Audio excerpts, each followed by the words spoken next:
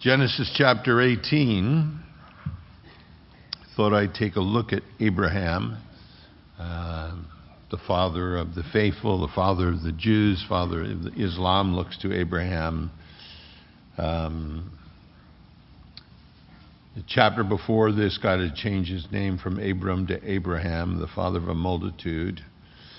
And it says in 18:1, I'm going to read down to verse 19. 19 is what we'll really be looking at. But the Lord appeared unto him in the plains of Mamre, and he sat in the tent door. Notice that, the tent, in the heat of the day. And he lifted up his eyes and looked, and lo, 3 men stood by him. And when he saw them, he ran to meet them from the tent door. And note, he bowed himself toward the ground and said, My Lord, if now I have found favor in thy sight, pass not away, I pray thee, from, notice, thy servant. Let a little water, I pray you, be fetched. Wash your feet and rest yourselves under the tree. And I will fetch a morsel of bread and comfort ye your hearts. After that you shall pass on, for therefore are you come to your servant. And they said, So do as thou hast said. And Abraham hastened, notice, into the tent unto Sarah, and he said, Make ready quickly 3 measures of fine meal, knead it, and make cakes upon the hearth. And Abraham, again, notice, he ran unto the herd and fetched a calf, tender and good, and gave it unto a young man, and he hasted to dress it. And he took butter and milk and the calf which he had dressed, and set it before them, and he stood by them under the tree, and they did eat. And they said unto him, Where is Sarah thy wife? Interesting, they knew her name. And he said, Behold, in the tent.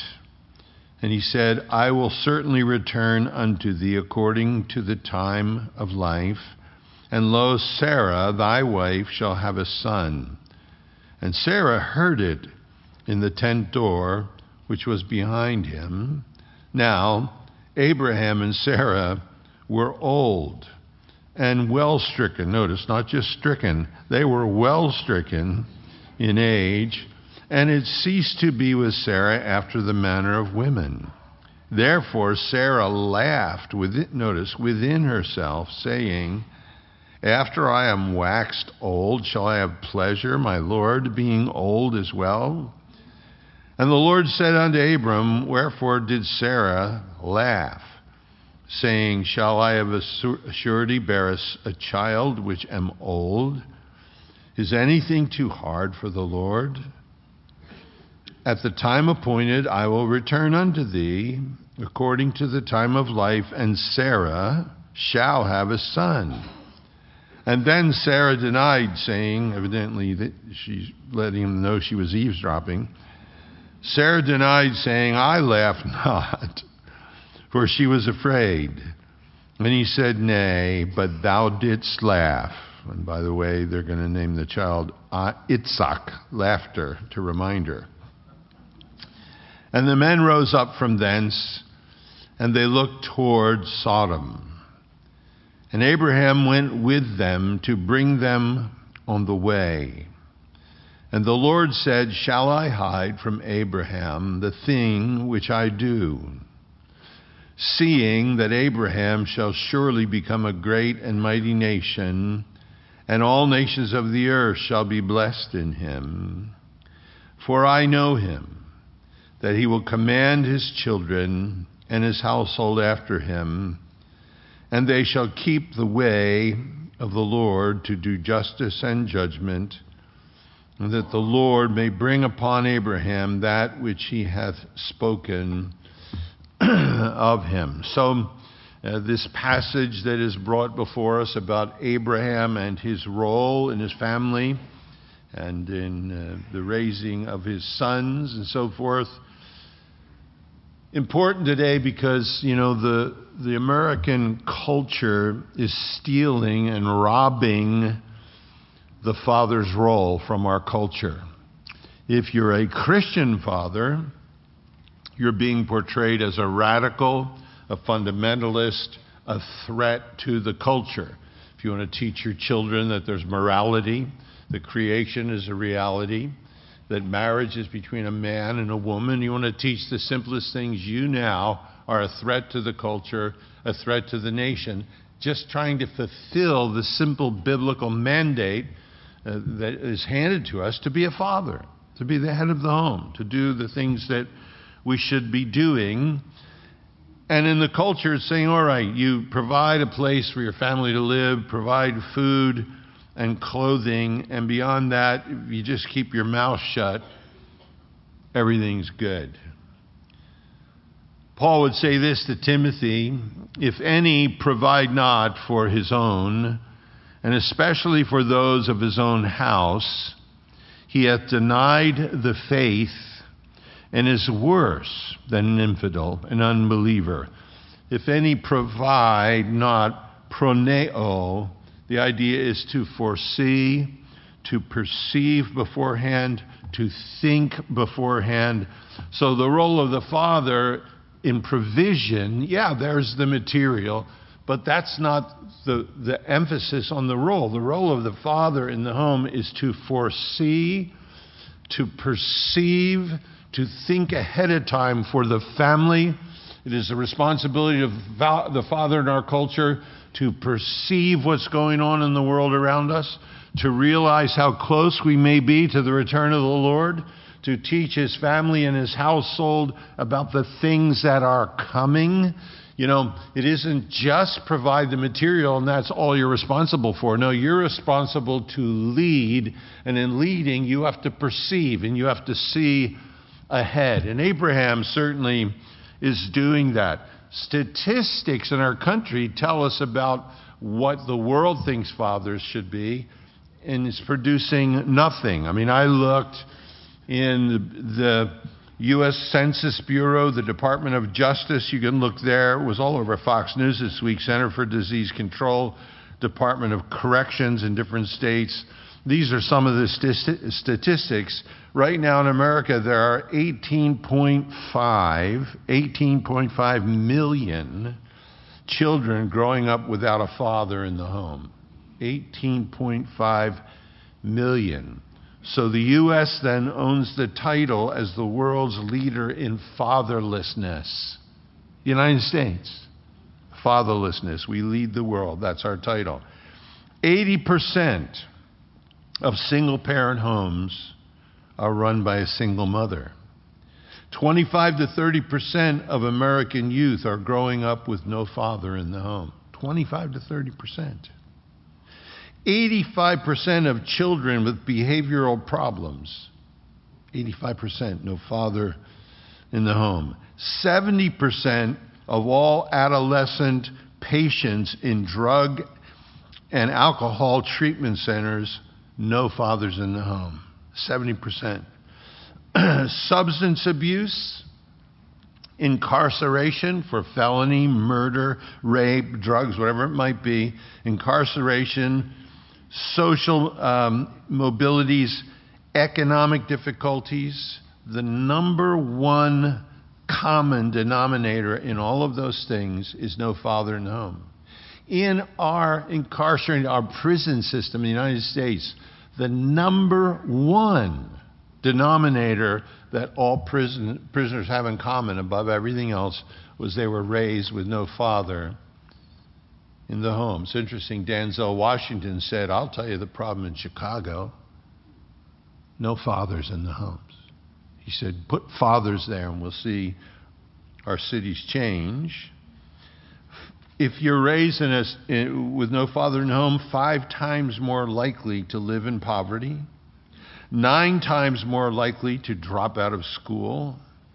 90% of all homeless and runaway children, 90%, no father in the home.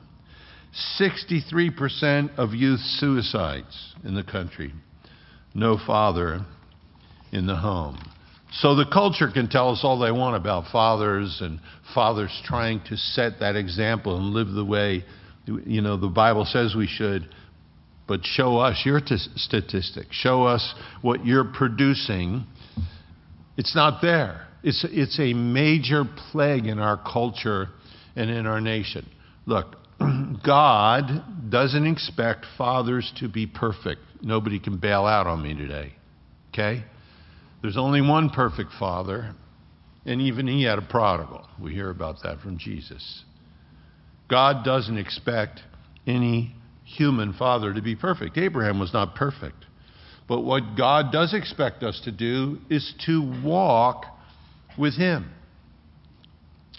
To be separate. Abraham was separate. He lived a separate life. He separated himself as God instructed him from Ur of the Chaldees, an idolatrous dark place.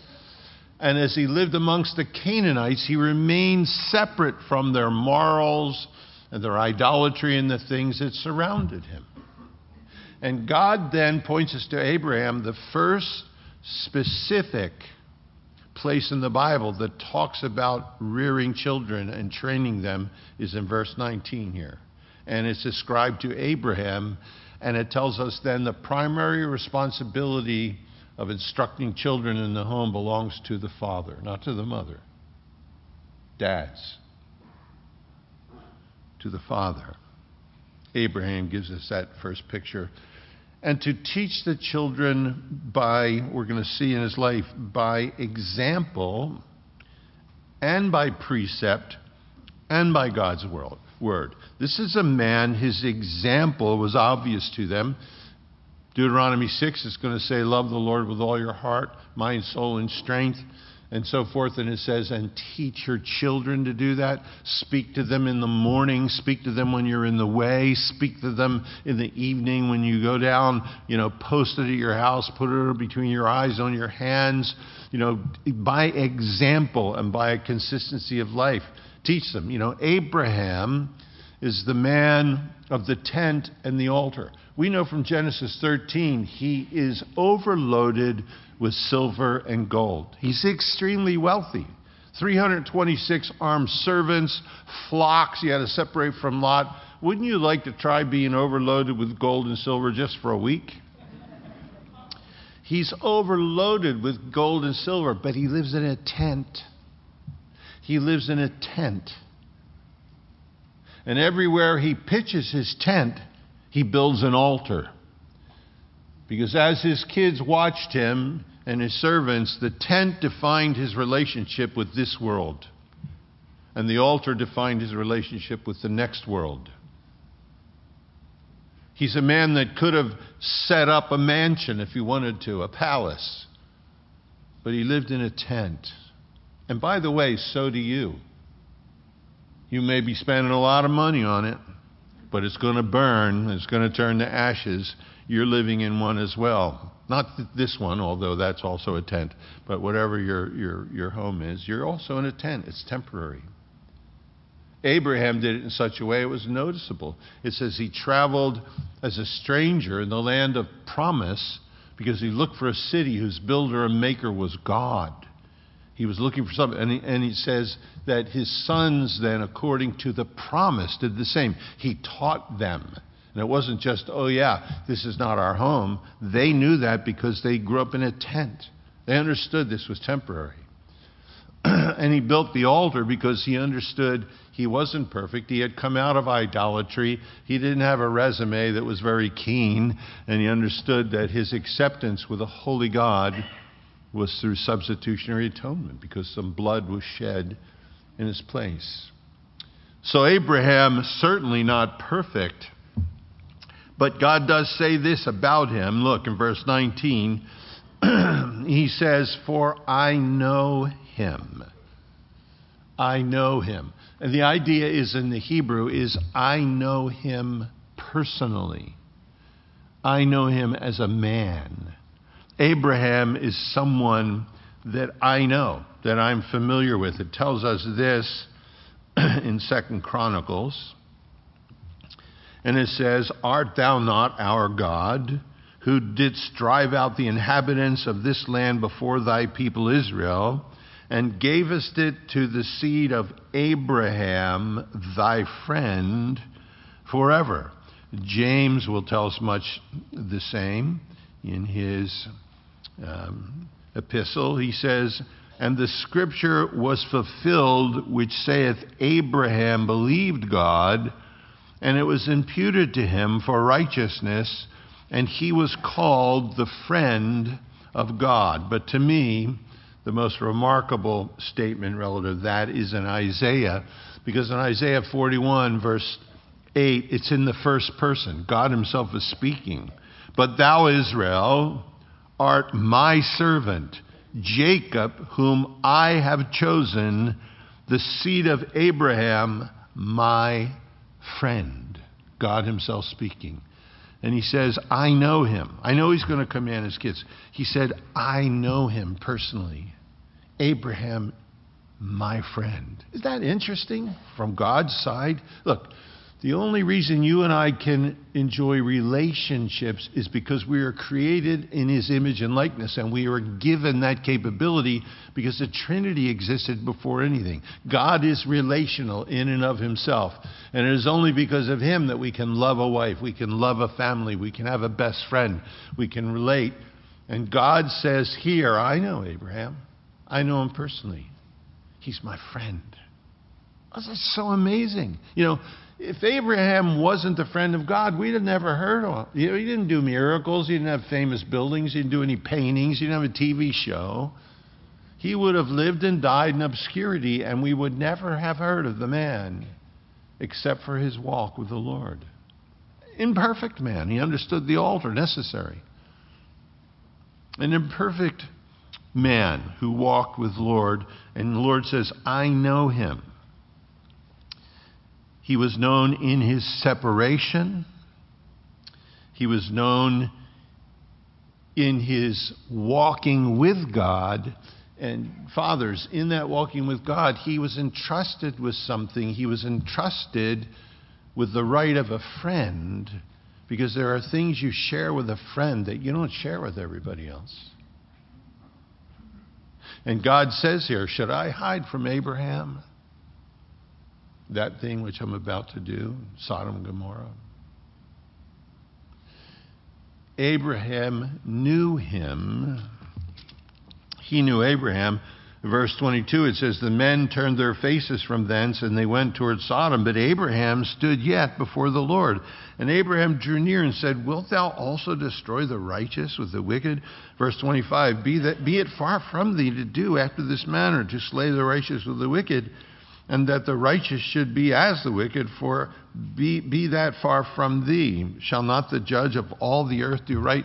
So there's a friendship. He knows God. He's not unjust. He doesn't do the wrong thing. He just, and yet, God says, look, I'm not going to hide from him, conceal from him what I am doing. It was already happening.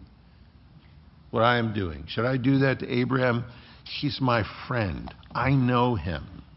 Interesting picture. If you and I, as fathers, have to understand that the closer we walk with the Lord, the more genuine our relationship is with him, the more he will reveal to us what he's doing in this present world situation.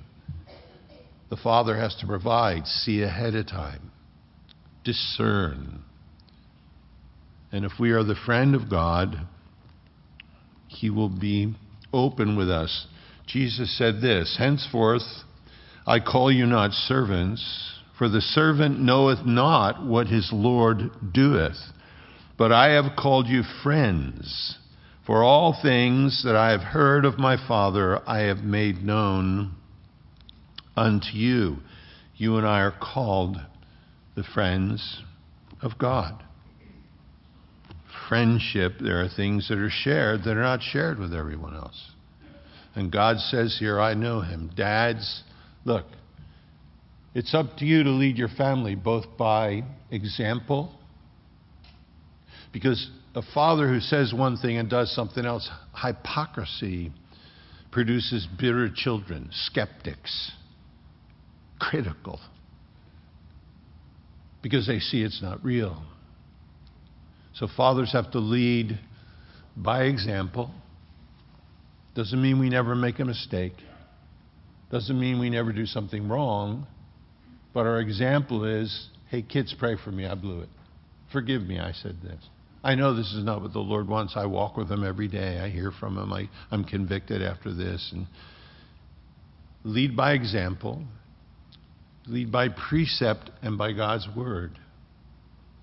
And if you want to know what's happening in our world, if you want to be the person in the home that can say, here's the direction we're going in, and that's why we're going in this direction, the way to know divine purpose for this present evil world is not to mix with it.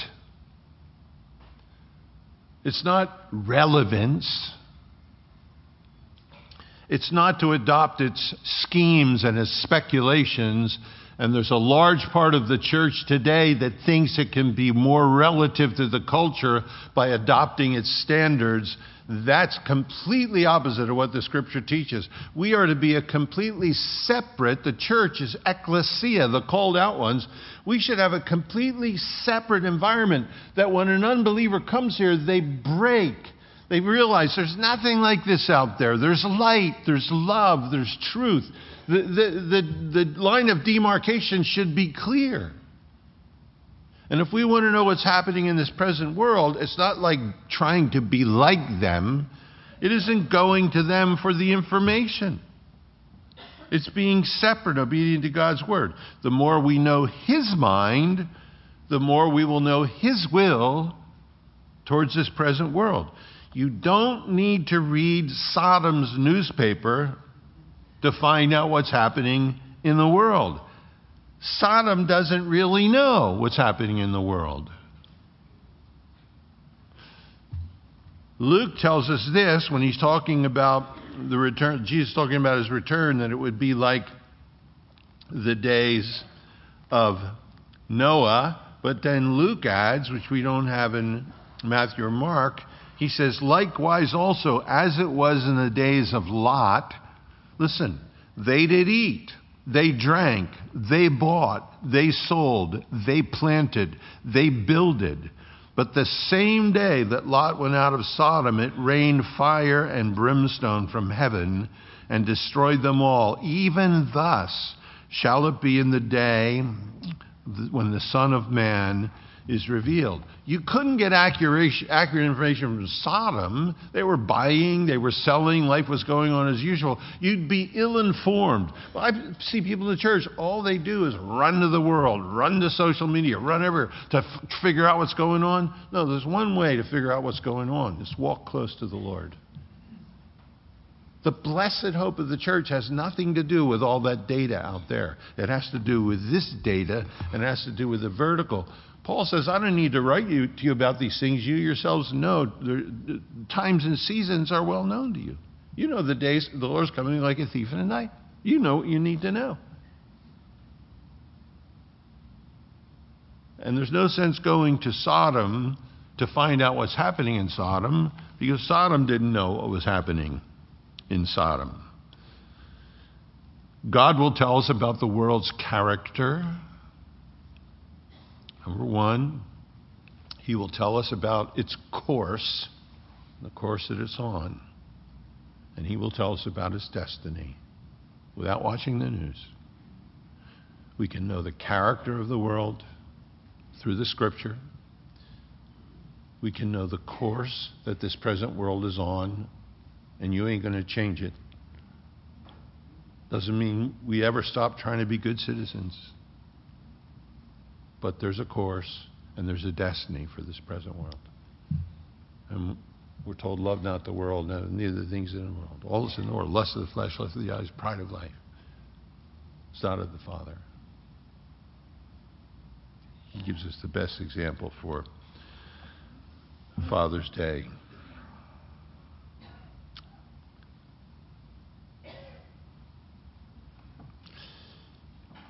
Then we're told this. Verse 19, for I know him that he will command his children, masculine there, his sons, but it's a picture because it says sons and his household, after him, and they shall keep the way of the Lord to do justice and judgment that the Lord may bring upon Abraham that which he has spoken.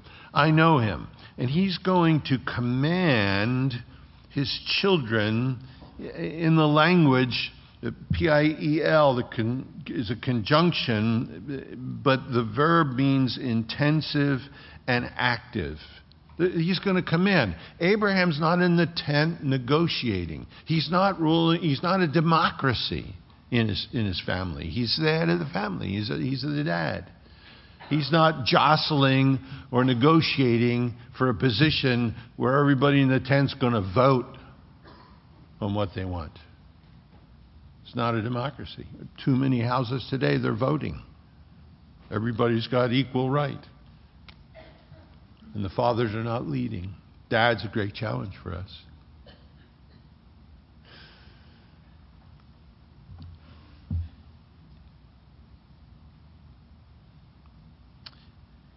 He says he's going to command, charge, give orders. It's a verb, again, that is intensive and active. He's going to be in charge. They're allowing that because he walks with God. He's already led by example. He's going to give command to his sons and his household after him, and they shall keep. They're going to guard. They're going to watch over. That's our word there. They're going to keep. And what they're going to watch over is the way of the Lord. The way, simply there, the road, the manner, the course of life, the direction, what the Father is supposed to be adding. He who doesn't provide for his own is worse than an infidel. It says here that because they're instructed, they're going to keep the way, the direction, the road, the instruction that's going to come. He says, I know that. And he says, and they're going to do, not just talk about, they're going to accomplish. They're going to work out. That's the idea. They're going to produce justice and judgment. And the two English words give us a great picture of what the Hebrew is communicating. They're going to do what's just, and they're going to understand judgment. There's going to be justice. What's right? What's right? And judgment. This is what happens. This is what you should do. This is what happens. That the Lord may bring upon Abraham that which he has spoken. The idea there is communication, to converse, to speak with another. Abraham was his friend. There are things that God had spoken about him. So Abraham taking this place, look, the primary thing here, his authority in the home, dads, was because he himself had a relationship with the Lord that Sarah recognized, that his servants recognized, that his sons recognized. He led in humility. That's recognizable. He's sitting in the tent when they come. He bows himself down, calls himself their servant. He says to his wife, hasten, make this. He runs to the herd and picks out a calf. He's involved. He's wealthy beyond our imagination. He has 326 armed servants, but him and his wife, who are old, well stricken, and he's running to be a servant. I'm 72. I can hardly run now. He's 100 years old. And it says there's a humility there. He's running. He's bowing down. Him and Sarah are serving. They're reaching out. They're opening the flap of the tent, as it were. That's recognizable in their lives. And I think as well, in that humility, in all that, the relationship that Abraham has with God, in their friendship, that's even, there are those who would think that that's even improper to say, but God is the one who said it, Abraham, my friend. And he walked with Adam and Eve in the cool of the day in the garden. They sinned. And he still came and spoke to them. And now God is still willing to be the friend of imperfect human beings and imperfect dads. Jesus, I no longer call you my servant, but call you my friend. And I'll show you in the long run what that earns Abraham. Almost 30 years after this, God will say to him, take now thine son, thine only son, whom thou lovest, and take him to a mountain that I will tell thee of, in Genesis 22. First time the word love is used in the Bible. First time the word lamb is used in the Bible. First time the word worship is used in the Bible. It's all jammed in there. Take now thy son, thine only son, whom thou lovest, and take him a mountain that I will tell thee of. And Abraham and 3 of his servants go. When they get there, the servants stay behind. Him and Isaac go alone. He's 130 years old. Isaac is 30. And Isaac says, Father, behold the wood, behold the fire. Where's the lamb? And Abraham says, God will provide himself a lamb for the sacrifice. And then it says, Isaac helps him build the altar. And then Abraham binds his son and lays him on the altar. This 30-year-old could have overpowered his father in a minute. So many times when sons or daughters become adults, they feel like at that point they have some right to overpower. Isaac allowed himself to be bound because he was thinking, my dad has always walked with God. My dad knows how God is leading him. My dad is the friend of God. And he allowed himself, even then, when he could have easily overpowered his father, to be led. The fruit there is unimaginable as we look at it. So dads,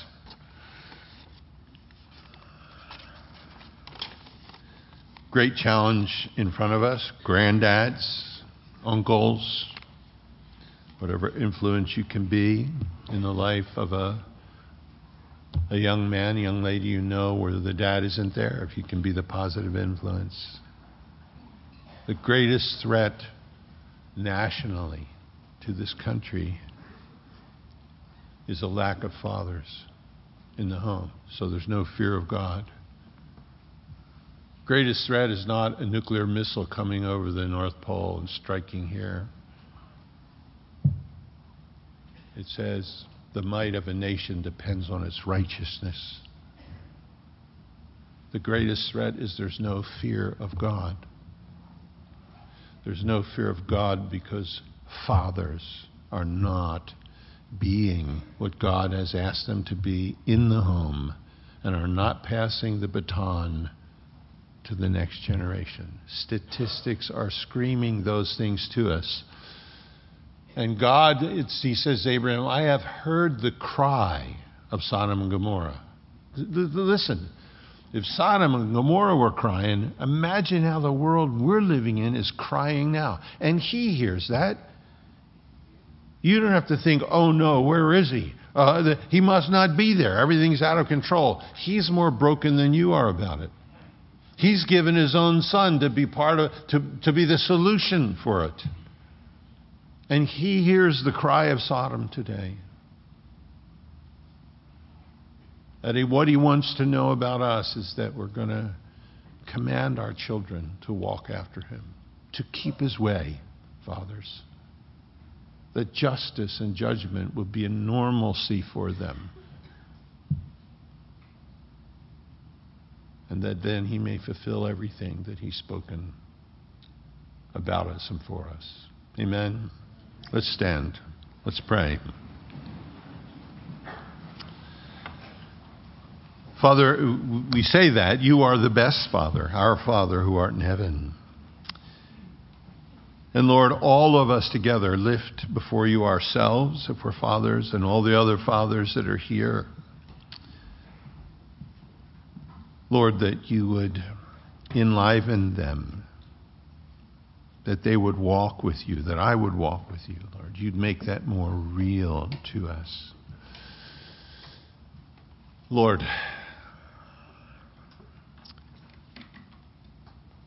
it's hard for us to imagine that you're going to tarry looking at the world.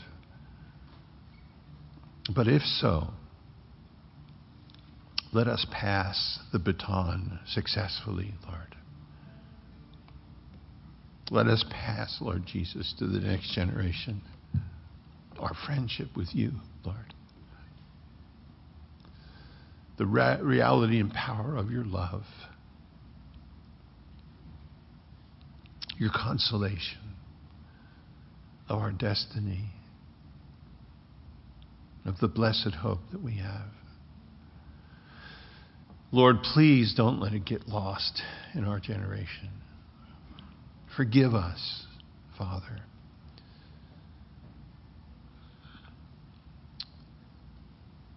For our lack of concern sometimes, for our